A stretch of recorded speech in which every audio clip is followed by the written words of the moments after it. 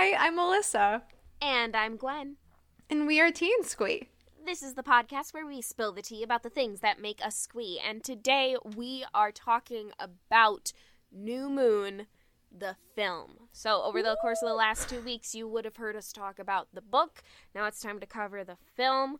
And on this rewatch, I realized that I have a lot more appreciation for this film. I think now that I've learned to appreciate the book, I'm appreciating the film a lot more as well. I love to hear that. Wow, this movie is my favorite out of the Twilight Saga, and it's definitely in my top 5 comfort movies. I love New Moon.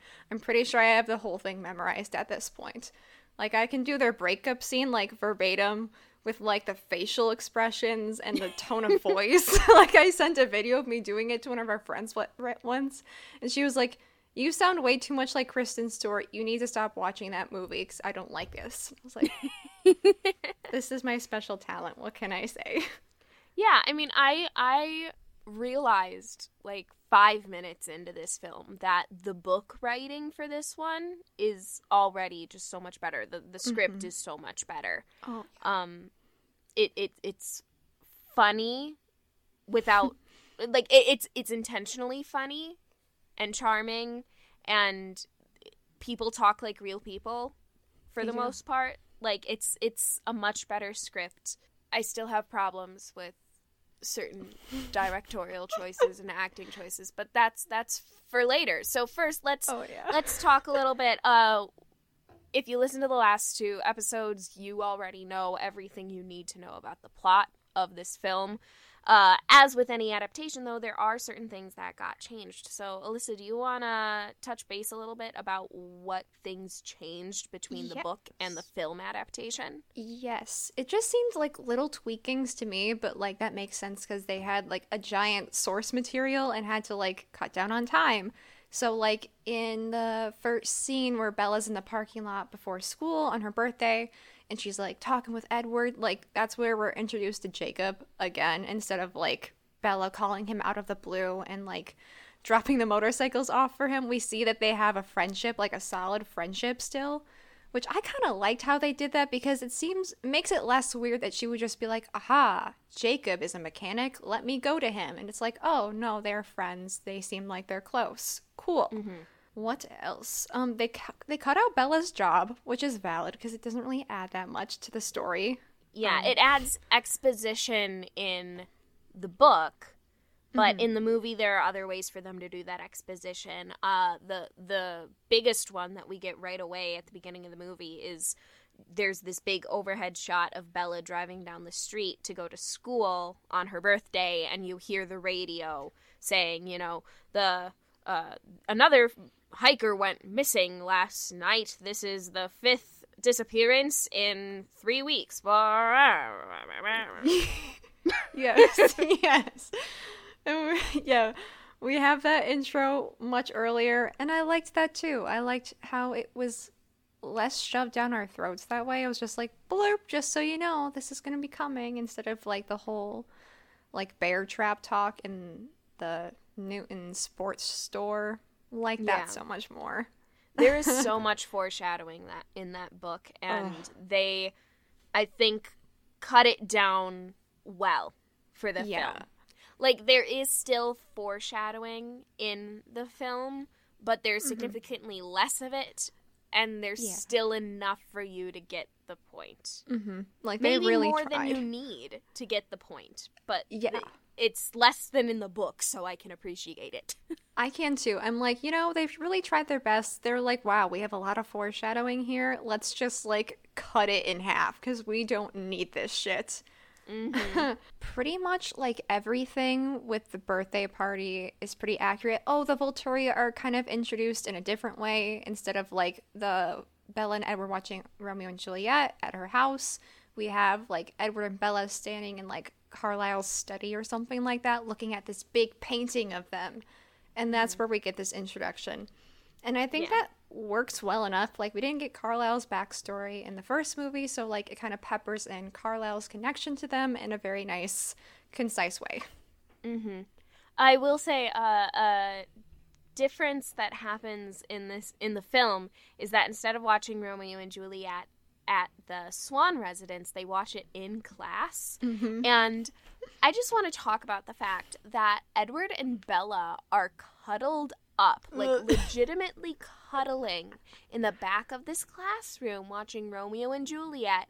And they're like having a whispered conversation. Like, I'm sorry, I don't care that there's a movie playing. Every single one of your classmates would be glaring at you, and your teacher would not have waited until a convenient moment to stop that film. Mm-hmm. He would have stopped it immediately and called you out and separated you to opposite ends of the room. Yup. Legit, I'm like, how on earth is this English teacher totally chill with them, like, snuggling during this movie and then having a whispered conversation? Like, even if it's whispered, we can still hear you. You are not that quiet. It's just... Like, I'm sorry. If I so much as hugged my high school boyfriend in the hallway before we went to class, I would get yelled at by a teacher. Yep. Okay. Yeah, that was my high school. I'm like, so you're telling me this old-ass English teacher, he's just super chill with them, like, shoulder to shoulder, snuggled during Romeo and Juliet, while also not paying attention to the movie. Mm-hmm. And when the teacher calls Edward out and is like, Mr. Cullen, would you like to repeat the last few lines of iambic pentameter? Who would be able to do that? Who would be able to do that? But also, Bella moves away from him, but it's still not far enough away for it to be an appropriate distance in any stretch of the imagination. No. It's not. It looks like they were like caught kissing and she's just like, oops, I'm just gonna scooch myself a little bit over, but like still like looks like she's touching his hand or something. Mm-hmm. I also just laughed every time I watched that scene. I laughed because I'm like, who's gonna have that memorized, Mr. Birdie? Who in this fucking class will have it memorized?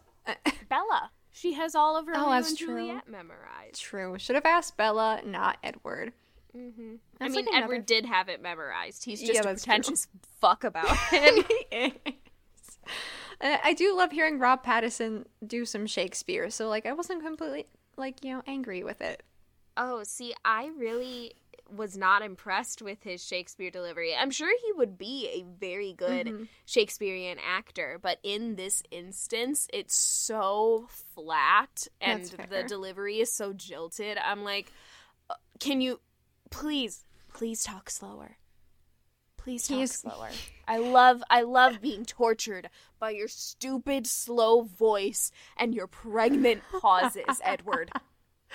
It's so true. I'm like, is he doing the folio method of Shakespeare in this moment where he's like racing through this little end monologue? I don't know. I wish he would have slowed down, though, because that was my issue with it. I just was like, look at the potential he has to do Shakespeare. I think he's too slow in the delivery. Oh, really? I think it's so slow. I watched this movie, like I watched the last one, on 1.5 speed. And for most of the movie, I sat there going, this feels so long to me on 1.5 speed. How long is this pause? Normally. Jesus Christ. Very long. Like, the book had better pacing. And the book's pacing wasn't that great. No, it wasn't. Yeah, the movie had, like, weird, I'll call them, like, dry spots, if you will. I always feel like the transition, though, between, like, Bella's breakup with Edward, then the depression montage-y thing, which they did well enough in the movie, like, you know, just a panning shot of the seasons. Like, good job. You did the thing. And then that transition from Bella going out with Jessica and then that to her going to Jacob's felt weird. I always hate that transition. I also always hate the transition where Bella finds out he's a werewolf and, like, we have that closure and then it's a weird, like, paused moment before she jumps off the cliff. Like, that always feels weird, even in the book. I'm like, this is boring. The first, like, 10-ish minutes of the movie, you know, like, from the moment Bella starts her narration with her stupid Romeo and Juliet preface to Edward leaving are actually pretty decent. Like, I'm not mad at those few minutes. The birthday party is pretty decent. I love the scene with her and Carlisle, except for the too. fact that, and this is not an original thought. This is something that is brought up a lot in, like, Tumblr fan communities, is that there seems to be more sexual tension between Bella and Carlisle than there is between Bella and Edward. So true.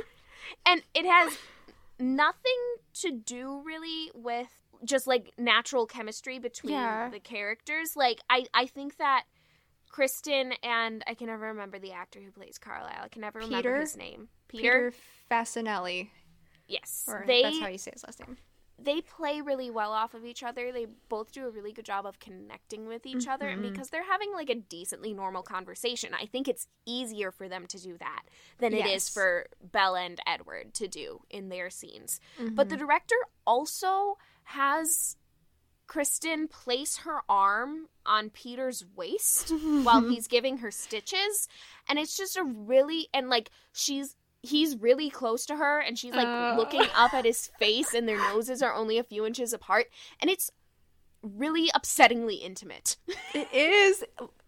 Like, the little person inside of me who's like, God damn, I wish I was Bella right now, but I'm also like, this is not an appropriate, vibe to have. There's no reason for that scene to be as intimate as it is. There's no reason for him to be speaking in whispers. There's no reason for her to be that close to her vampiric father-in-law.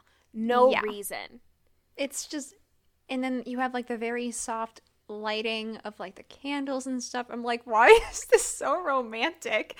He touches her chin a little bit when he's done, and I'm like, what's going on here? Bella, is there something you'd like to tell the class? I don't blame you, but also, why is this so romantic? Speaking of chemistry, though, I will say Rob and Kristen have better chemistry in this one. And Twilight lore, they were actually dating when they filmed this one. And you can tell that suddenly they are much more comfortable with each other. From the first moment Edward appears on screen, you can tell they're a lot more comfortable with each other, and I am vibing with it. I like them together a lot more in this one.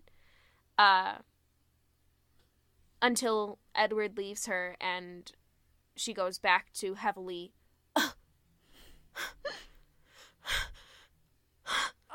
in between every 3 words. It's so bad, and, like, I don't know who told her to act like that. I understand that, like, she's trying to, like, recreate, like, the chest pains Bella has during that scene in the book, but it does not transfer well to screen when you're panting in a very, like, emotional breakup scene. Like, it takes me out every single time, because I really love their acting in that scene, actually, besides the panty pants. Yeah, like... I can't. I struggle to believe Bella's heartbreak. Same. Because the panting takes me out of it so much. Yeah, because I'm like, who actually would breathe like that during a breakup? I don't know. I'm just like, she's like, I have a hard time describing this, because, like, Rob's given it his all in that scene. And from Kristen, like, we don't get as much, and I wish she had a little bit more fight in her in that scene, but that's just a personal preference. Yes. Like, I don't remember exactly what the verbiage is for how Bella says it to him in the book. But in the film, when Bella says, what happened with Jasper, it was nothing, she can tell something's wrong, and she just casually says it as if they're making plans to, like, meet up for dinner that night. Yeah. And I don't know, but when I read it in the book, it seemed more like a plea. And it seemed to have urgency, and then that wasn't delivered in the film. Like, Kristen's portrayal of Bella is criticized a lot for being flat and having no emotion. And this film, weirdly, is where I see a lot of that. Because she's going through, I'd argue, even more serious trauma and emotions and events than she did in the first one. And I'm getting the same Bella that I got in the first one. I'm not getting an increased level of energy, of urgency, of I'm not feeling the raised stakes. No. From film Bella. And I did feel the raised stakes from book Bella. And so I don't know if that's a mark of the direction of this film or of Kristen's portrayal of it, but that was something that bothered me consistently, and I think is a valid piece of criticism that people give these films, is that in this film especially, I felt like Bella was flat, and that wasn't warranted. Yeah, especially because at the beginning she should be like, I mean, it's her birthday and she's not happy about her birthday. But other than that, like, things are, like, hunky-dory. She's having a good time. Her and Edward are in, like, a semi-decent place, you know. They just spent, like, a wonderful summer together, like, getting to know each other. And she was hanging out with the Cullens or whatever. So I feel like she should be, like, really, like, amped up and energetic. And then I want to feel that fall with the birthday party gone wrong. And then fall a little bit more with the breakup and just watch it, like, boom, boom, down to, like, depressed Bella. And then have that shoot back up at the end of the film when we get Edward back, or shoot up a little bit when she starts talking to Jacob. But it's, like, flat instead, like you've said. And the only emotion she shows in that breakup scene is, like, slight anger, but not really. More confusion, even. Yeah. Because it's, like, if this is about my soul, take it. I don't want it without you, is, like, the most emotion we get from her in that scene where she's like, this is stupid, but it's just a taste. I'm like, yes, that's what I want from you. Please keep doing that. And then she goes right back to, like, panting the please don't, and then just labored breathing. Edward's gone. I think the best acting she does in this movie is when Alice comes back at the end. Yes. She has this moment where she walks into the house and Alice is there, and she just completely loses her composure, and you see Kristen Stewart actually acting in that moment.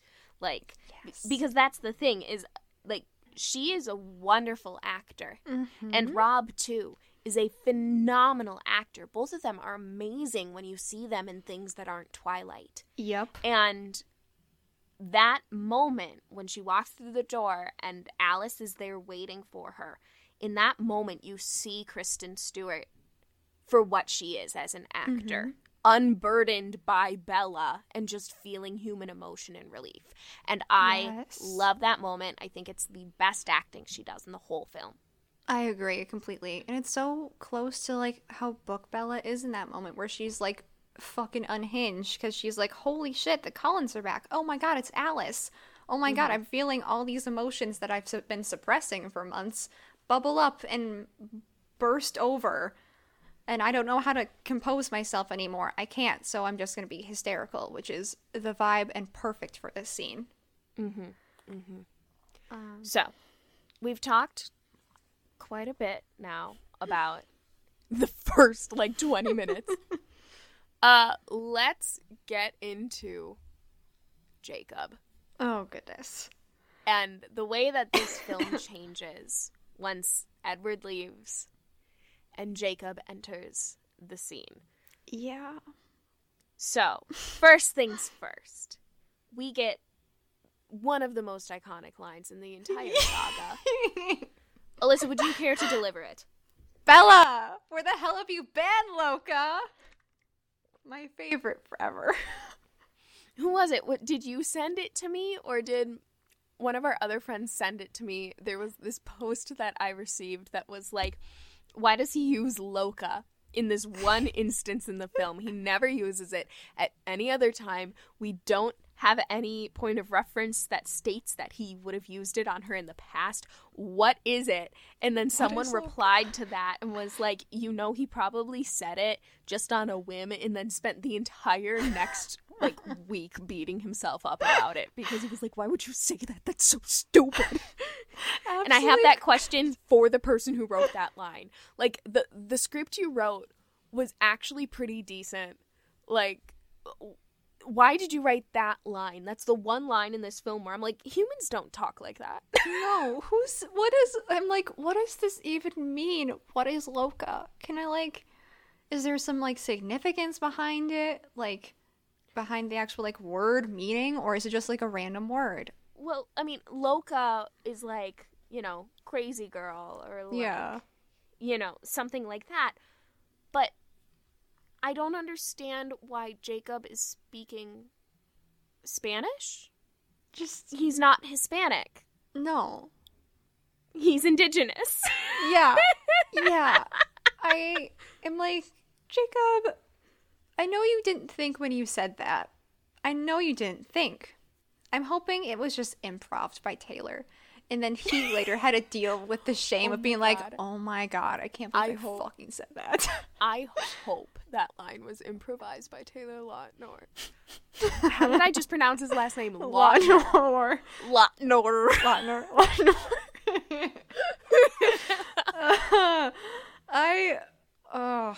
When I rewatched this movie, I was like, how was I Team Jacob when I first saw this movie? Because clearly they don't have any chemistry, Taylor and Kristen. Mm-hmm. It's like there's nothing there. Even like platonic wise, I'm like, nothing. Mm-hmm. Like, the most awkward scene, I would argue across any of the 5 movies in this saga, happens between Bella and Jacob. And it's the scene where Bella has gone to the reservation because she suspects that Sam has recruited Jake. Oh, yes. And Jake's like, I can't tell you what's wrong with me, but if you want to know, go ask your filthy bloodsuckers. And they're in the rain, and it's too serious, and I hate that scene. But then it gets worse because the scene after that is Jake climbing into Bella's window at night, right? Oh, I hate it. And in the film, he is shirtless, mm-hmm. and Bella at one point just reaches out and touches his abs in the middle of their conversation. I'm like, who directed her to do that? Literally, who told her to do that? And then who watched her do that? And said, yeah, we'll for keep multiple this cut. takes and said, yeah, we're going to keep that. It's not working, but we're not going to tell her to stop doing it. Yeah, why would Bella reach out and touch his abs? It doesn't make sense. I feel like she'd be too awkward to do that. Mm-hmm. She also doesn't want to touch Jacob intimately. No. Like, that's a big thing in the book, is that she wants to hold his hand because it gives her comfort, mm-hmm. but she doesn't want intimate physical interactions with him, at least not romantically intimate. And I'm sorry, but touching someone's abs is pretty freaking romantically intimate. Yeah, it doesn't make sense for her to do that. I'm like, why would you do this? Who told you to do this? And I wish they wouldn't have. I just, along those lines, every time I watch that movie, the thing that makes me laugh is during that super serious Rain argument where Jacob's like, you've been lying to everybody, Charlie. And there's this big weird pause as if he's going to add more names to the list, and then it's just Charlie, and it's weird. I'm like, who wrote that? Who decided that was a good idea? Well, I'll tell you who decided that she should touch his hand, or touch his abs. It was Chris Weitz who directed this film. Oh, goodness. Dang, because Chris Weitz, I liked a lot of his choices, like, aesthetically wise in this film. Like, I liked the golden hue of it all. I thought that was beautiful and stunning.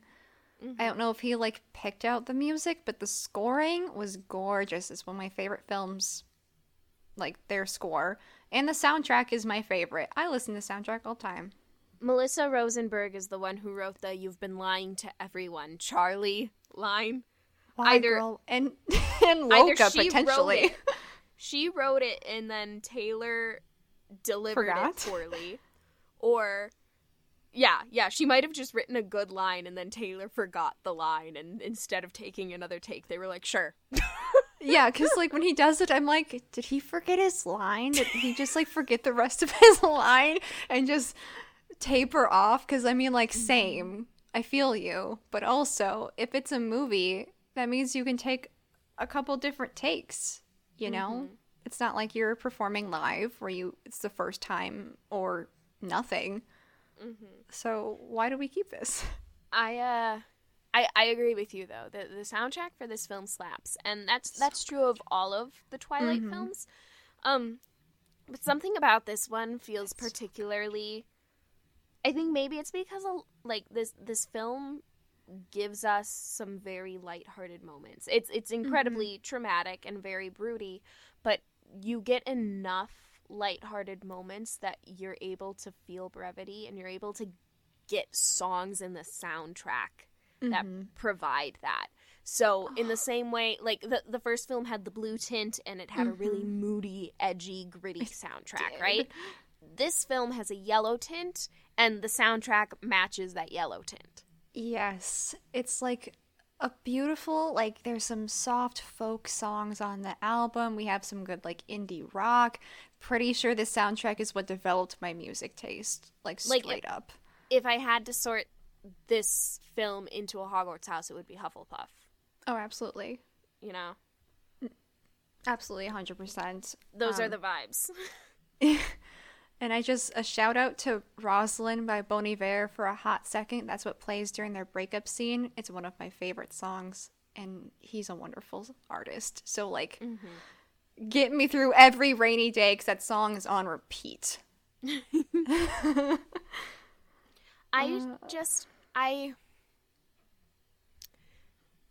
Kristen and Rob get a lot of flack for these films. I think Taylor Lautner is the one who deserves the flack. I would agree, and especially because they almost recast him for New Moon because he was like too like skinny, which is an issue of itself, you know. But part of me is like kind of wishing they had recast him because the acting, he trained and got his body ready for the role, but like he didn't like train the actor in him, if that makes any sense, to like catch up with playing a more mature Jacob. Like it still felt childish. I didn't see the transition from Jacob as a boy to Jacob becoming a werewolf and evolving into basically a new person. Yeah, and like no hate for Lautner, because I'm sure he did his absolute best with what he was given. Let's be honest, like the script is sort of okay, but the source material is still the source material, right? And so like you can only do so much with that character, and admittedly I haven't seen him in a lot of other stuff. I've seen him in Twilight and Shark Boy and Lava Girl, and so I don't have a sort of metric to measure by where I'm like, this is not his best work, but I know he's capable of better, because I haven't seen him in enough. Whereas with Rob and Kristen, I can look at them and be like, I know they're capable of better because I've seen them in more. But I agree with you. I don't see a more mature Jacob. I see Jake being her friend, and it's super sweet and it's super great, and I love it. And then I see Jake being a petulant child throwing a tantrum for the next 3 films. Yep. Yeah. And that's something I'll get into more when we talk about the Eclipse movie, but he's just trying to be edgy and it doesn't work. It comes off as him being a man-child. And we get the same vibes here, especially when Bella leaves to go to Italy. And with Alice, like Jacob's just being a huge dick when Alice shows up, and I really hate it. And I know he was like a dick in the books too, but there was also like, he was like, I needed to come back. I don't care about the treaty. I care about you. And there's that sweet little moment like, oh, he really, really loves and cares for Bella. That's cute. I didn't see that in the movie. I just saw Jacob being a dick to Alice and then being a dick to Bella. And then not a nice person and not the character we first saw when we started this movie. Right. And that's not necessarily Jacob's fault. That has a lot to do with the script and how it was written, and with their director and what their director wanted to see from him. And so it might not have been the direction that he wanted to take Jacob, and it was the direction he was told to take Jacob in. Yeah. Or he just wasn't receiving the kind of feedback that he needed to be able to make the character everything that he wanted it to be, kind of thing. It still ended up working. It worked just fine. It just wasn't the Jacob that I envisioned when reading the book. And so then, like, I think if I had been a person who read the books and then saw the movies, like, when they first came out, I think I'd be upset about how Jacob was portrayed. Mm-hmm. Yeah. I think that's part of my issue. Like, no hate to Taylor Lautner, because there's a lot of different factors that comes into an actor's performance. Like, it's not just them. Like, sometimes you have a director that doesn't let you take the direction you want to take, so you kind of have to go against your instinct and do what they want to do. And there's, like, the script and all these other factors going into that performance. So, like, it's not all on Taylor Lautner. However, it's not the Jacob I, like, really enjoyed in the books, because I did like Jacob for most of New Moon, despite his... Well, I like Jacob in New Moon, except when he was being a really pushy dick. Mm-hmm. Yeah. That's my piece on that. What's wild to me is how they cut down this, like, 570-page book. Mm-hmm. I know. And made it a 2-hour film. And the way that they did it, I realized, is because so much of what happens in the book is repetition. So, like, a lot of the book is just Bella and Jake hanging out. So instead of us getting, like, 10 different scenes of them hanging out, we just get a montage of them doing it. And at the beginning, they're, you know, friends. And then at the end, they're even better friends, you know? And it works. It's fine. Yeah. Honestly, I believe Bella and Jake being friends more than I believed Bella and Edward falling in love in the first one. Yeah. So, there's that. Yeah, I agree. I guess I should backtrack on what I said earlier about Taylor and Kristen's chemistry, because it works with them being friends, because you can tell the actors were friends in real life, but they had no romantic attraction to each other. Yeah, they had no sexual tension. They had no romantic or sexual tension or chemistry. And so when they were just being friends, it worked super, super well. And the movie theater scene, even, I really, really like in this film. I think they both do very, very well in the movie theater scene, because it's you know, that pivotal turning point for their relationship, where Jacob is upfront and says that he wants more, and Bella tells him, I can't give you more. And he sort of aggressively pushes for it, and then plays the Mr. Nice Guy routine, you know? Yeah. And it's a pivotal moment in their relationship, and also in our perception of Jacob, right? And they do that scene very, very well. But after that scene, when suddenly the tension between them turns, and Jacob all of a sudden can be very open about the fact that he has romantic feelings for Bella, it becomes weird. Their relationship becomes jilted. And I know that it's sort of supposed to for the first few moments of it, but Bella very quickly gets back on that horse. Yeah. And they just never get back to the friendship they had. Whereas in the book they did. In the movie, they just don't quite get there.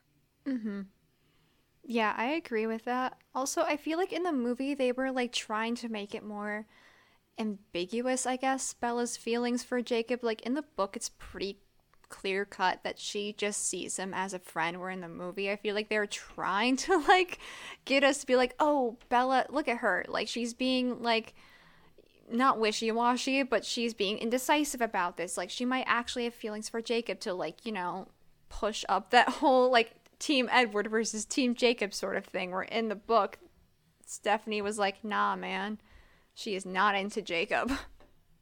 End of it. Where in this, like, the almost kiss in the truck felt very oddly romantic from Bella's side. And I was like, interesting. I feel like that's not the vibe we want, but okay, I guess. Yeah. So we haven't talked yet at all about the Volturi. Ooh. And we need to. We do. The casting was so good. Aro amazing. is an Oscar-worthy performance. Absolutely.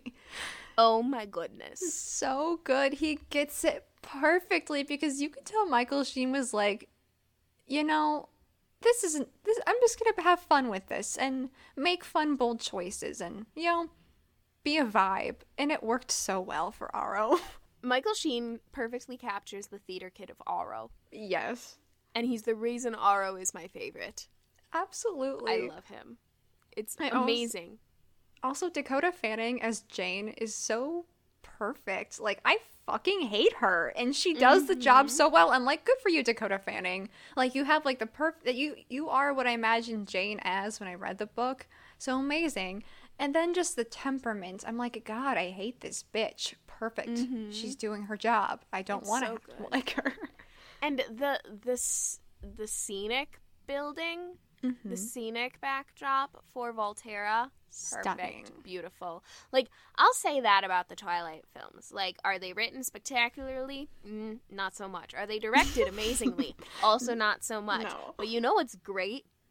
Is all of the scenic work on these films. Absolutely. Like, especially in this one, since we break away from Washington for a hot second, we get to see the contrast between rainy green Washington to like beautiful sunny Italy, and it's amazing, and I love it. One thing I didn't like about the Volturi scene, and I know why they like made a fight happen, is like because they're raising the stakes for the movie, and they needed to have like a last little boost of energy to get us through the ending. Like, I get why they had the little weird fight between Edward and Felix. I didn't like it, though, and I didn't like Bella screaming for Edward that they should kill her instead. I fucking hate that part. I'm like, girl!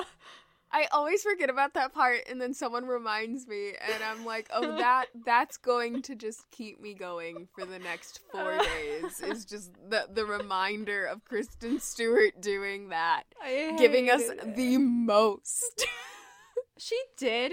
I appreciate her for giving us the most. I just hate that it was in that moment. She gave us so much, and I'm like, Kristen, please. I really, really hate Bella being like, I am worthless. Please kill me instead of Edward. I am nothing. I am but a mere human. And I'm like, this again? No. I'm done with this, Bella. You have worth. I love the way that Michael Sheen says Bella. I do like, too. Bella. Bella. He really enunciates the name, and they get the syllables. I'm like, I love this man. He's so good. Wonderful. Iconic. Amazing. The thing I also don't like about that scene, it's not the Volturi scene, I guess, but I don't like how Edward and Bella immediately make up after she like saves him and pushes him out of the light. It's like, Bella, I like just, it's the most half-assed apology. It's worse than the book. And he's like, I loved you. Like, I didn't mean to lie. You're everything to me. You're everything. And Bella's like, yeah, that's fine. Cool. Let's make out. Everything's fine. I'm like, no, Bella, that was the shittiest apology I've ever heard in my entire life. Absolutely not. You know what I think they do really well in the film is the dichotomy of Jane versus Alice. Ooh, yes. Like, you don't, you kind of get it when you read the book, but you realize it a lot when you watch the film, is Alice and Jane are both these petite girls who are incredibly powerful, who command every room they walk into, right? And and Jane feels like she has more power than Alice because they're on her turf, right? And she is Arrow's favored child, right? Yep. And then Alice shows up and threatens to usurp that. Arrow, I keep calling him Arrow, Aro wants nothing more than for Alice to join the Volturi, for Alice to be his new pet, for Alice to be his new favored child. And Jane recognizes that, and Alice recognizes it too. And Alice isn't willing to take it, but Jane sees it as a threat. And so you have this power imbalance of this woman who you see as like the light and her essential equal as the force on the dark. Alice is the most powerful Cullen, and Jane is the most powerful member of the Volturi. Yes. And it's a great, I think it's done really well in the films showcasing that, and it makes the end of the final film that much more pleasing. I agree. Yes, totally. Like, Jane is like the perfect foil to Alice Cullen as a character. Like, they are like so similar, but like so like opposite in like their morals and their mannerisms, and it's really fascinating to watch like Ara want to trade one in for the other. It's very interesting, and I love it. I also love how bothered Jane is by it. Like, she's very insecure about it. And Dakota Fanning doing the most with doing the least to give us the most, if that makes sense. Yeah, she's so subtle. She's so subtle. Every twitch of her eye has significant meaning, and she does so well. It's so good. Yes, because So good. in that scene where she's trying to like make Bella feel pain and like it's not working, you just see it in her eyes how like slowly pissed off she's getting, and it's like gradually building until Aro tells her to stop, and she's just like sitting there like looking very, very angry, and I'm like, oof, Dakota Fanning, look at you.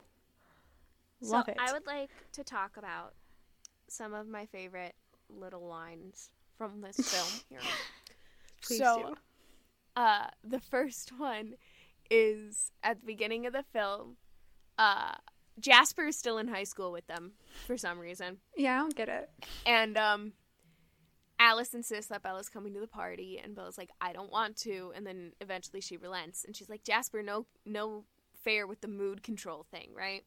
And Edward looks at her and goes, see what I tell you. You can never trust a vampire. Trust me. Trust me. That's one of my favorite lines. I also absolutely adore one of my favorite moments in this whole film is when Bella and Jessica go to the movies and they're walking out and Jessica's talking about the movie and she's like, and if zombieism is like a metaphor or something for leprosy, that's not funny, okay? My cousin had leprosy and it's a serious disease. And she's like, and I feel like it's okay for some girls to want to shop, you know? And I'm like, yes. Yes, Jessica. You're right. A true feminist. Absolutely. She's given the most in that scene. I'm like, she's so chatty. She's just really trying her best. And I'm like, damn, Bella, she's really giving you everything. And you don't bite at all. Instead, she goes and gets on the back of a motorcycle. That's another thing that got changed for the film. Instead of, like, getting a little too close to some guys outside a bar, Bella goes and gets on the back of some random dude's motorcycle and drives off with him. Literally abandoning Jessica. What the fuck? Bella. It's ridiculous. I don't understand. The only thing I can think is that because we couldn't get as much of Bella's internal dialogue, they had to give us a glimpse of a motorcycle so that then she'd be like, oh, motorcycles are the key. Instead of, like, in the book, she's driving around and sees motorcycles and goes, huh, those are dangerous. Danger is what makes me hear Edward.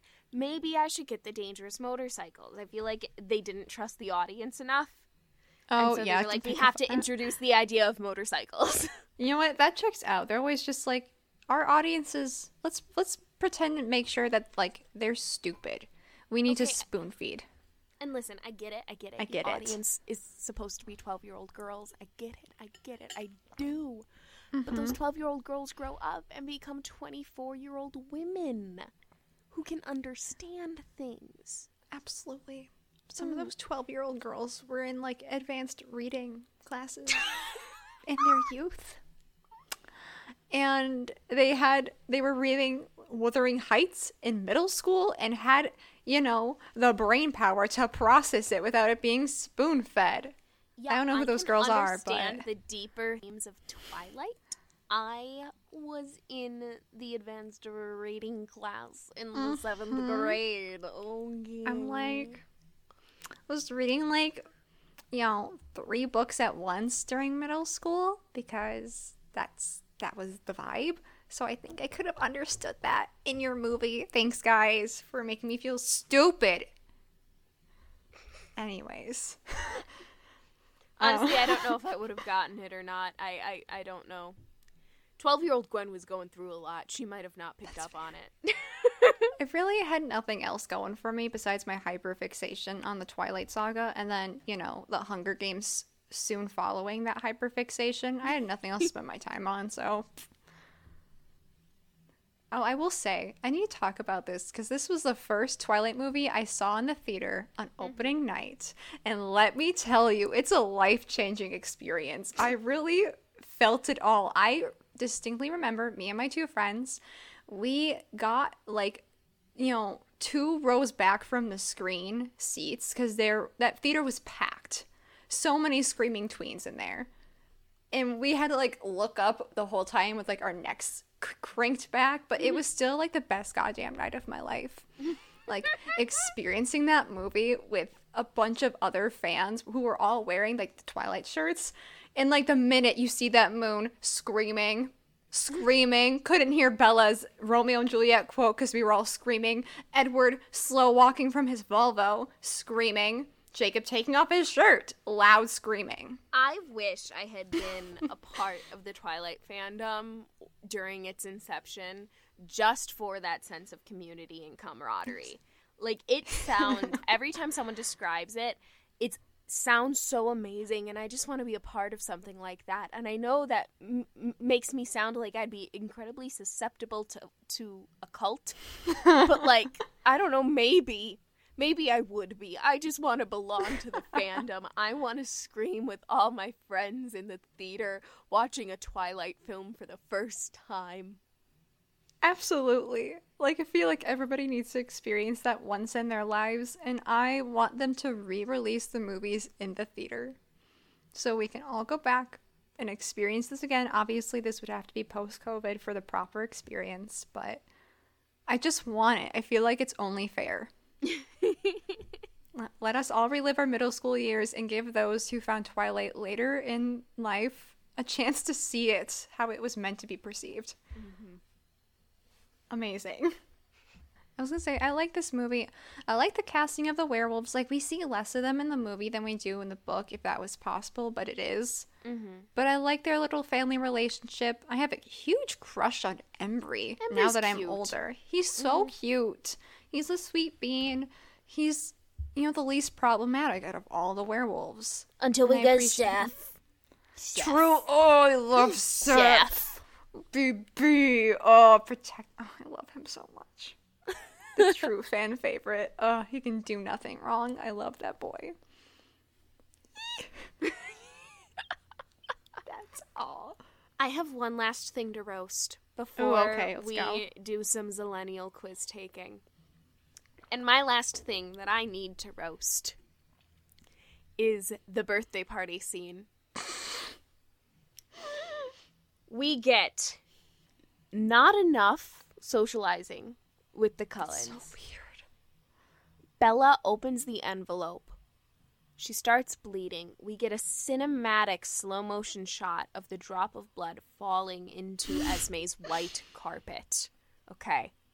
We see Jasper's pupils dilate, and we see him go feral. We watch in slow motion as Edward sweeps in front of Bella and shoves her backward, and we see a dummy, a literal stunt dummy, not a stunt person, not Kristen Stewart, a dummy like a mannequin, go flying backwards and hit the wall as stiff as all get out and then fall on the table.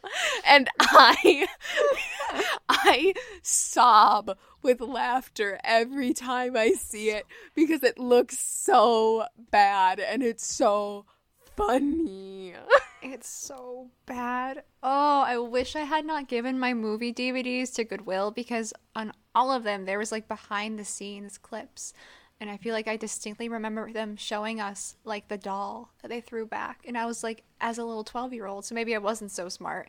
I was that's so believable, amazing, immaculate. And now I'm that's a fucking mannequin. Yeah. You slapped a wig on her, and you're like, yeah, this is Bella. Good enough. You can get the whole saga on DVD at Walmart for like $15, but I don't know that it includes any of the fun behind the scenes or like commentary and stuff. That's fair. And if I'm being honest, I don't have a DVD player anymore anyways, so... Get an external disk drive for your laptop. Oh, I guess I should. That's so much work, though. You know, I'll just watch reminisce. them on Netflix. Yeah, I'm like, I'll just watch them on Netflix and reminisce of when I used to, like, listen to the director's cuts and, like, the deleted scenes and whatnot.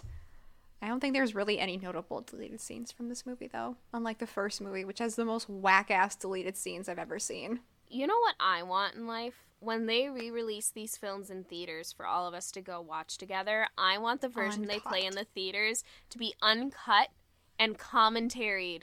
The versions that have the Rob and Kristen commentary. That's what I want from life. Yes, same. It's always so good. Rob is always roasting the whole thing, and it's absolutely magical, and I love every second of it. It's so beautiful. I guess what they did well in the movie that was changed is Edward is now a vision and not a voice, which is a good idea, because if Edward was only a voice, I fear we'd have, like, the Jane Eyre movie issue I always have when I watch that, where when she hears Rochester's voice calling to her, it's always super cheesy and stupid. I feel like that would have been the vibes if we had just heard Rob's voice, and also gotta give him that screen time. Yeah. Make his contract worth it. Paying him a lot of money. I bet that was his favorite movie to film, too, because he had to be in it, like, not at all. Barely in it. He was like, perfect. I barely have to fucking be here. Amazing. Listen, that's all I have, though. You want to take a quiz? Yes! Fabulous. So, listeners, today we are taking a BuzzFeed quiz. This quiz is titled, Based on Your Internet Habits, Which Member of the Volturi Are You? So, we're going to take it, and we're going to get either Aro, Marcus, or Caius. Caius. Aro, Marcus, or Caius. Caius is the pettiest and the most forgettable. He really is. Really is. So we're going to take this quiz. Alyssa, do you have any predictions for yourself? I, like, straight up don't. I think out of the trio, unfortunately, I'm the most like Caius because I'm a petty asshole, but, like, I don't want to get Caius because I think he's a dick. I wish I could say that I was Aro, but I think more realistically I'm going to be Marcus. Yeah, it's fair. Yeah. Yeah. Well, we're going to find out. Listeners, we'll see you on the other side. Yeehaw! Whoop, whoop. Kim? Ah! I think we got the same character again. I got mine and I just started laughing. I think it's so funny. Immediately groans. Okay, Gwen, go for it. So I got Caius. You're an old soul trapped in a young body. You're mischievous at times, but you're known for following the rules. I also Which isn't Caius. It's not wrong though. That's the thing. Like, he fucking sucks, but that description is accurate.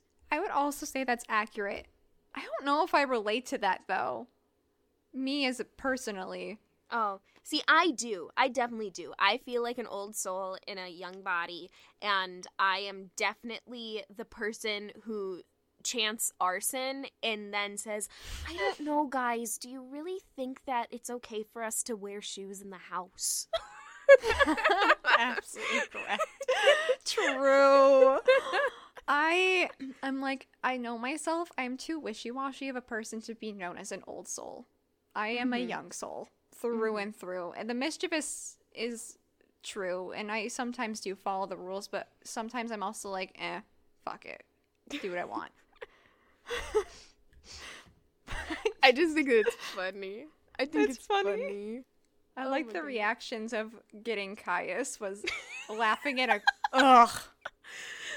Listeners, take the quiz and then let us know what you get, because we need to find our Aro and our Marcus. Yes, absolutely. Oh, we should send this to our friend who... Yes, we have a friend who's our unofficial third podcast host who none of you have met yet, but she is our sounding board for all of our terrible ideas, and is also heavily in the Twilight Renaissance with us. So it's my favorite. It's all my Instagram DMs from her are like Twilight memes, and it's amazing. We have a Twilight group chat, and it's amazing. We do. It's my favorite thing. Brings me joy. So I hope she enjoys this quiz, and I hope she gets Aro deeply. Or Marcus, either or. So Alyssa, where can they find our podcast? Okay, you can find our lovely podcast on SoundCloud, Apple Podcast, and Spotify. If you listen to your podcast on Apple Podcasts, give us a 5-star rating. And if you listen to Apple Podcast or Spotify, hit subscribe so you can see new episodes from us. Yeah! If you want to get in touch with us, you can find us on social media. We're on Instagram and Twitter at tsquee. Tweet your quiz results at us. We really, really, really want to know which member of the Volturi you are. If you have longer thoughts, though, you can always feel free to send those to our email address, which is tnsquee@gmail.com. That's T, the letter N, squee, @gmail.com. Alyssa, what should they send us this week? I don't know. This week, if you watch the film, I want you to take notes like we do, and then send them to us, because I want to read your notes and take a break from writing my own, because, oh my goodness, I write so many notes. Yeah. And I also want to see those, especially if you guys do voice to text like I do, and see all the spelling and grammar errors that inevitably show up no matter how good your diction is. Your phone spells stuff wrong and says the wrong thing. Yeah. Or so if I just want to see it. If you have some especially good Michael Sheen as Aro fan art, would love to see it. Yeah. Oh, yes. Would love to see it. That's what I want. Perfect. All right, y'all. Thanks so much for listening to this episode. So we'll be back next time. So we'll be back in 2 weeks with Eclipse, the book. Likely that one's going to be another 2-part episode. So we'll be back with part 1, at the very least, in 2 weeks.